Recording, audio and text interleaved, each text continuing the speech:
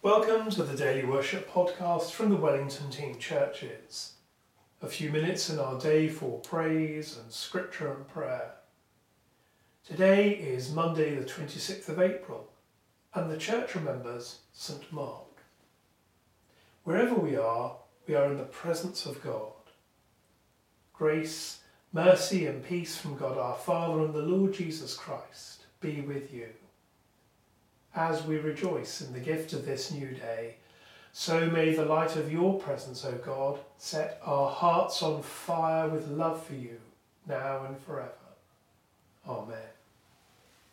The hymn is Follow Me.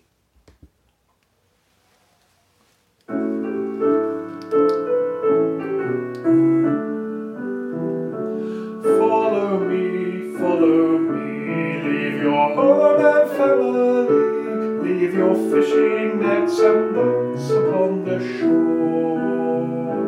Leave the seed you have sown, leave the crops that you've grown, leave the people you have known and follow me. The foxes have their holes and the swallows have their nests, but the Son of Man has no place to lie down. I do not offer comfort, I do not offer wealth, but in me will all happiness be found. Follow me, leave your home and family, leave your fishing nets and boats upon the shore. Leave the seed you have sown, leave the crops that you've grown, leave the people you have known and follow me. If you would follow me, you must leave old ways behind. You must take my cross and follow on my path. You may be far from loved ones, you may be far from home, but my Father will welcome you at last. Follow me, leave your home and family, leave your fishing nets and boats upon the shore. Leave the seed you have sown, leave the crops that you've grown, leave the people you have known and follow me. Although I go away, you will never be alone, for the Spirit will be there to comfort you. Though all of you may scatter, each follow his own path, still the Spirit of love will lead you home. Follow me, leave your home and family, leave your fishing nets and boats upon the shore. Leave the seed you have sown, leave the crops that you've grown, leave the people you have known and follow me.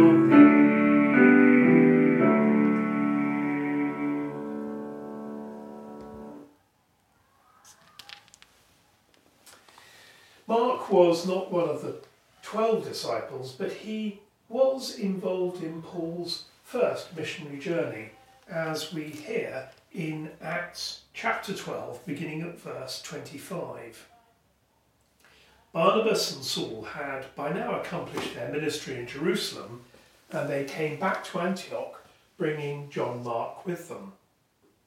In the church at Antioch there were prophets and teachers: Barnabas, Simeon called Niger, Lucius of Cyrene, Manaen from the court of Herod the Tetrarch, and Saul. As they were worshipping the Lord and fasting, the Holy Spirit said, "Set apart Barnabas and Saul for the work to which I have called them." So they fasted and prayed, and then they laid their hands on them and sent them off. So off they went, sent out by the Holy Spirit, and arrived at Seleucia. From there they set sail to Cyprus, and when they arrived in Salamis, they announced God's word in the Jewish synagogue. John was with them, as their assistant. John Mark was the cousin of Barnabas, and as we read on in Acts, we discover that he was also the cause of an argument between Barnabas and Paul. In due course, Paul was reconciled to Mark. Later we learn that Mark also helped Peter, and an ancient authority identified him as the author of the gospel that bears his name, and which supposedly is based upon Peter's testimony about Jesus. Mark was probably the first bishop of Alexandria, and there he was martyred. Just a brief resume of how Mark keeps popping up throughout the New Testament and the history of the early church. I suppose that part of his personal story is about how the first Christians had to learn to work together in partnership. The Holy Spirit brought them together, but it wasn't always plain sailing for them, and we should take encouragement from that. Let us pray. Lord, we give thanks for the life and witness of Mark, and for the gift of Mark's gospel. As he did, so help each of us to respond faithfully to your call to follow you. And we recall those who have asked for our prayers and are on our hearts today.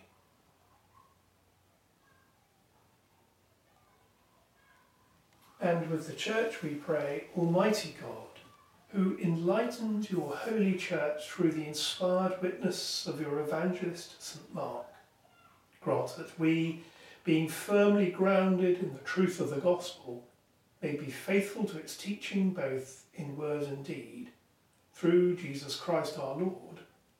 Amen. As he taught us, so we pray. Our Father in heaven, hallowed be your name. Your kingdom come, your will be done on earth as in heaven. Give us today our daily bread. Forgive us our sins as we forgive those who sin against us. Lead us not into temptation, but deliver us from evil. For the kingdom, the power and the glory are yours, now and forever. Amen. As we continue on our day, we ask for God's blessing. May the God of hope fill us with all joy and peace in believing through the power of the Holy Spirit, and the blessing of God Almighty, the Father, the Son, and the Holy Spirit be with you, with all for whom you pray, today and forevermore. Amen. And so, friends, until we worship again together, go well.